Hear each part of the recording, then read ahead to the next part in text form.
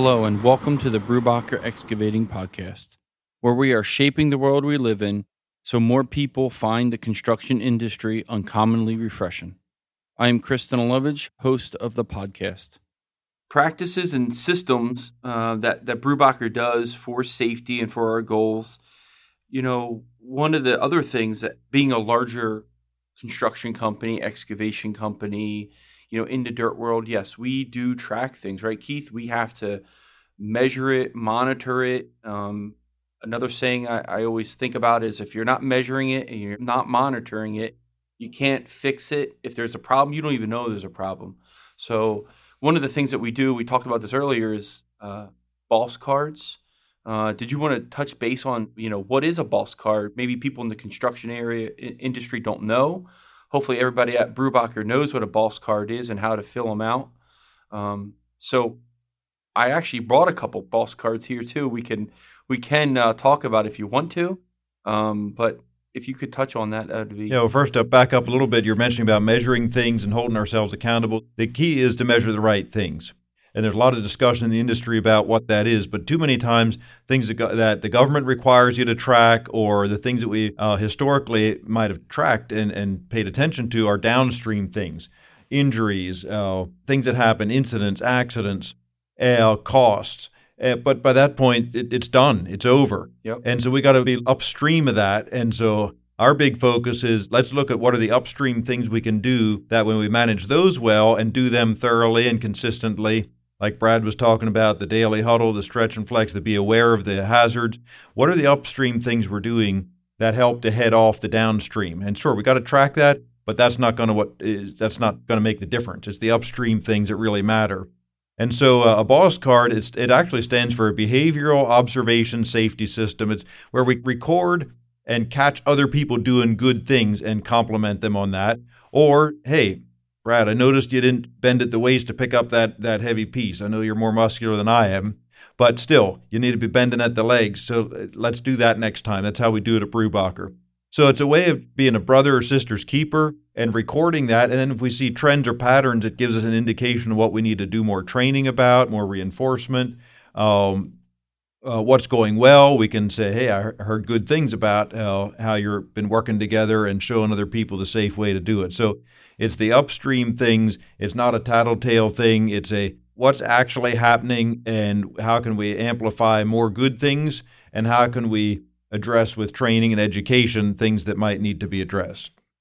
Right, and I would say it's definitely a system to celebrate the safe actions that are called out or things that we see, and then it's a way to pass on lessons learned for the observations of an unsafe act that may have been observed. And again, to Keith's point, it's not a tattletale system.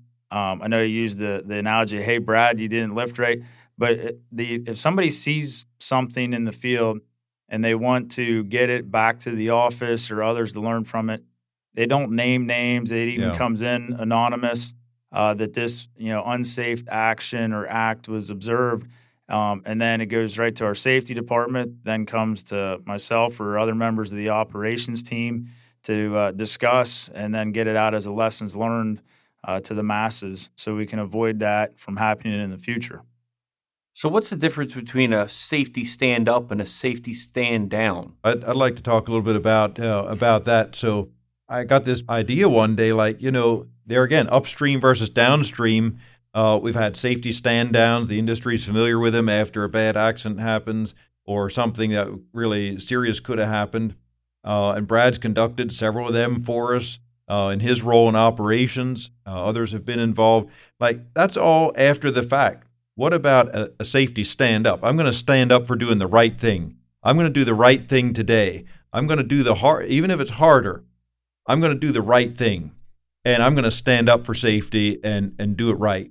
And we want to celebrate that and use that as an educational opportunity, a reinforcement of doing the right thing. So hopefully Brubacher and our industry need fewer safety stand downs after a major situation. Brad, how have you observed that in your role? Because you've been involved with both of them, and if something gets off track, you're also the guy that's saying, "Time out. We got a serious situation." Right. Yeah. I mean, sad to say, but the reality is I've been part of and held many safety stand downs. Thankfully, not for any very crucial injuries or fatalities in my time, but the very close calls or the major safety infractions where we've had company-wide stand downs, or we've had stand downs just with the team or a group on a site. The way I view it is basically, to Keith's point there, is just you're either down, you're kind of down in the dumps, or you basically, the stand down is you're addressing the after the fact, the downstream effect. You're reactive. The situation has already happened, or the incident has already happened, and they have a very sombering tone to a safety stand down. A safety stand up is upstream. It's more upbeat. They're a lot more fun to do than the safety stand down. At the safety stand up, we're celebrating, safety stats that are good. We're celebrating no injuries. We are celebrating and reinforcing the upstream things like the boss cards, like the observations, like the quality daily huddles. And it's also a great time it's a little more lighthearted, especially when you're there on a job site and you're in a group of employees, and some are big, some are small. We tend to bring breakfast, whether it's breakfast sandwiches, donuts, and the vibe of the stand up is just more fun, I guess, to throw that word back out. The stand down, it's all business. I mean, and I'm there, or Keith's there, or others are there, and it's a very stern reminder of what happened, what almost happened, how we may have almost lost a team member, and it's just completely different. So the more safety stand-ups that we get to do, and I would knock on wood, but then it would rattle through the mic, and I might get scolded. But we have not had a major safety stand down in quite some time. Yeah, and they have their place. I also think of a stand down, you tend to talk down to people, whether it's consciously or unconsciously. If you do what I say, then this won't happen. And there's a place for it being called back into that sober awareness of what could have happened and what we need to do consistently. I think a safety stand-up is also the opportunity to call people up to what we know they're capable of doing and being, and call them up to be their best. That's life-giving. I get wound up about that. Yeah, and if anybody can't see the passion that's coming off of Keith right now about this topic, I mean, you just spend some time with them and it'll rub off on you. And that's one of the biggest things that we were talking about the other day, is the passion that Keith has for safety. It's contagious. And I think it's kind of spread throughout the company. It has spread out through the company. And we are excited to report that we are 258 days without a recordable injury. That is right. And I will say this to everybody, if you're not in the industry, safety is a journey that doesn't have an end date. Like a project starts and a project finishes, but safety, it's every day. It's every single day, and that's why it is so important. We might have touched this another time, but are there any other recordables that just kind of shocked you? Like, what were you thinking? Or when you had that safety stand down, was there a time that it was just like, man, I got to get up this early. I got to get to this job site, right, Brad? Because you got to do that. You're the take the bull by the horn guy. Well, yeah, get to the job site. There's so much more that goes into a stand down. I mean, there's a lot that goes into the stand ups too. We're still getting up early. We're going to the job sites and everything, but when an incident happens, especially one serious enough that it could be a company-wide stand down, that there's a huge chain reaction that goes with that one incident, and whether it's one individual that may have caused that or wasn't paying attention, or someone that maybe just, hey, I'm not going to use this trench box, for example.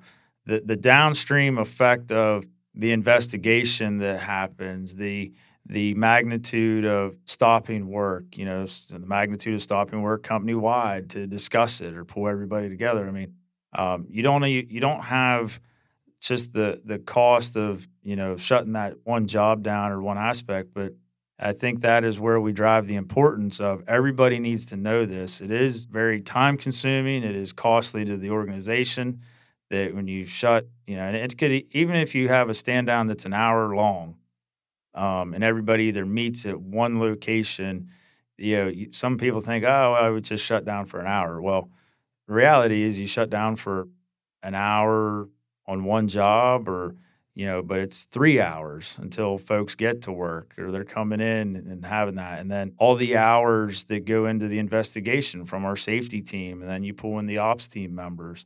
So that's why, again, that's kind of what all happens after that incident, recordable, and many of us in the industry are familiar and aware of that. That's, again, why the stand-ups are much more fun. There's time that goes into that as well, but we carry those out on the job. Members of the leadership team, management team, ops team, we'll go job by job. We might hold multiple stand-ups throughout a week, or we'll have one big one. But rather than bringing the whole company in or, impeding production or impeding those other individuals to maybe drive an hour and a half out of their way to a meeting, we take it to them. We kind of take the show on the road, where to stand down is, we go to them or you're coming to us, especially if it's, company-wide stand down. Interesting. Yeah, I think you asked about, recordables that have been there's kind of two ways that I've been surprised or maybe kind of set back. One is, you have the things like, that really happened and that's a recordable injury. Like the guy that got bit, by the chihuahua years ago, or a tick bite, or, things that you think, does that really happen in construction? And sure enough, these things can happen. Yeah, and I think that's a growth in the industry. If there is people that are listening to this, PPE wear wasn't mandated not too long ago, right? I mean, let's say 20 years ago was, did you have to wear a vest? Did you have to wear a hard hat? Did you have to wear glasses? So I think the whole industry, too, has evolved and risen. And my thought on that is, even if we, as a large company, show how we do it, and we're open and honest about this, right? Because anybody can listen to this podcast and they need something, they're going to hear this and they're going to grow from this. But if you're a smaller company, wow, if they can do that, we should do that. And a rising tide will lift all boats, hopefully, in that situation. And I think that one of the things that changes that approach from what's the least I need to do is a very different mindset from what's the best I can do to help preserve the opportunity for the people around me to discover and live out the purpose for which God put them here on earth. And that's a very, very different question, and it leads to very, very different decisions and outcomes. One of the things, though, Keith, and maybe if you could educate everybody on this, what do you mean by upstream? Sometimes, if I'm an entry-level construction worker here, I don't know what that term means. What are you thinking about upstream? So like downstream on the opposite end is the injuries already happened. How many injuries have we had? How many times have we backed into something with a piece of equipment, et cetera? The upstream is the near miss. I backed into the road sign and now we need to replace a $200 road sign. But what if it was Miss Susie standing there waiting for the school bus? That seems very innocuous in the grand scheme of things if you have a fairly small incident, but you think about what it could have been. So that's one example of upstream. Another is, did I do a thorough daily huddle? Was everyone there? Did I miss someone and I thought, they know it? So did I do it thoroughly? Did I get everybody there? Did I do the upstream things, the safety observation? Have I taken that new person under my wing and said, hey, I know there's a lot of new stuff here and you might got some experience, but this is how we do it at Brubacher. Want to walk through that, showing people, again, how well have we done at mentoring, at doing the upstream investments that before something happens. So if you think of upstream as before something happens or something small happens instead of something big, downstream is something's already happened that we wish wouldn't have, or something much bigger happened that we could have headed off. Yeah, and that's something, too, at Brubacher. You could have a pipe crew, you could have a dirt crew, you could have an office person, and sometimes there is that. But if you just ask the question, you'll get an answer and leave the egos aside, and we keep them moving forward. TRIR, we all hear this abbreviation in the industry. Brad, do you want to touch upon that, or what does that mean to you? The TRIR obviously stands for Total Recordable Injury Rate, and that is where when we talk about recordable injuries in the, through OSHA, and we're celebrating 218 days of zero recordable injuries. The difference between an injury, a first aid injury, and a recordable injury is, less than a quarter of an inch, if you will. It could be a matter of a swipe of a pen on a prescription, going from over-the-counter Tylenol to prescribed Tylenol, So the margin for what goes from first aid to recordable is very minimal. The other driver with the TRIR is the ability to gain future work with what I would call premier clients, if you will, whether it was, oil and gas industry or the energy sector or large GCs. They want to know and look at what your TRIR is. It has to be within an industry average or a certain rate to get invited to the bid table. Yeah. And then, so that's where I would come in and how I'm so familiar with this number, because I work with Dave Moreland. And if we are pursuing a large customer, that's the first thing that they'll ask us is to send over our information of our safety. And if there are any incidents, we have to give documentation on that. And they'll review all that stuff, right? I mean, Keith, they'll go through. Some of them will ask about stuff. It varies. Different companies have different levels of scrutiny, but it certainly can impact not only physical life and health, as I was saying before, but also financial health for our employees, their coworkers, and ultimately the company.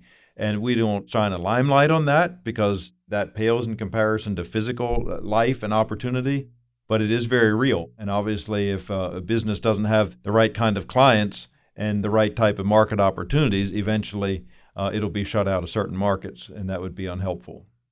Yeah, I just, again, encourage everyone to look through the lens of what is the most that I can do in my place of influence, whether you're out in the field at the edge of that ditch or down in the bottom as the pipe layer in that crew, whether you're the supervisor, whether you're a construction executive, whatever your role is, in my place of influence, what do I control? What do I manage? What can I plan around?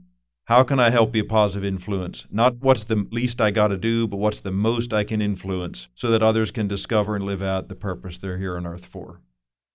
Yeah, and I would say to wrap up, and whether it's discussions around safety, one of the things that I challenge all of my site guys and frontline leaders to, obviously, is to hold safety as the value, but also with that is explain the why. And when you think of safety, the why should be pretty crystal clear. And we discussed that a lot here in this podcast of the importance of life and what safety means to you and carrying it out. But a lot of times it's, oh, yeah, I get that, or I want to be safe because, I got to get home. That's kind of the PPE, the work safe, the why behind the boss cards, the why behind the observations is why we, basically what we keep pushing and talking about. And we just had a supervisors meeting yesterday and touched on it and the importance of it. And it is to call attention to the upstream or proactive approach rather than the reactive. Yeah, well said, Brad. And I'm really proud to have an operations leader that can talk as competently and confidently and crystal clear about all of these things as Brad just has. It's just exciting to know that his role and his viewpoint is more than simply how do I get stuff done and keep this stuff off my back, but how do I get these things done and accomplished in a way that honors the value of life, honors our core values, and ultimately serves our people and their families and our community best. And it's exciting to see that. And then when I look at the business development front, to see that dovetail into the opportunities and to have someone in business development like Chris who's able to grasp the value of this and then there again say, what can I do to influence that and to help us in our effort to communicate with our team members. So appreciate your initiative, Chris, in setting this up. I hope this has been helpful for everyone that's participated and listened in. If there's topics you'd love to hear us talk about, I'm sure you can reach one of us. Let us know. We'll be happy to consider that for the future. Thank you, Keith, for this morning, this exciting day. And Brad, thanks for wearing that shirt today and brought a smile to your face. And I would just say thanks to those who listen to this. And if you're in the industry, whether you're a Brubacher employee or just in the industry, thank you and shout out to the hard workers in the construction industry and also our clients that help pay the bills. Well said. Thanks, Brad. Thanks, Thank Chris. you, everybody.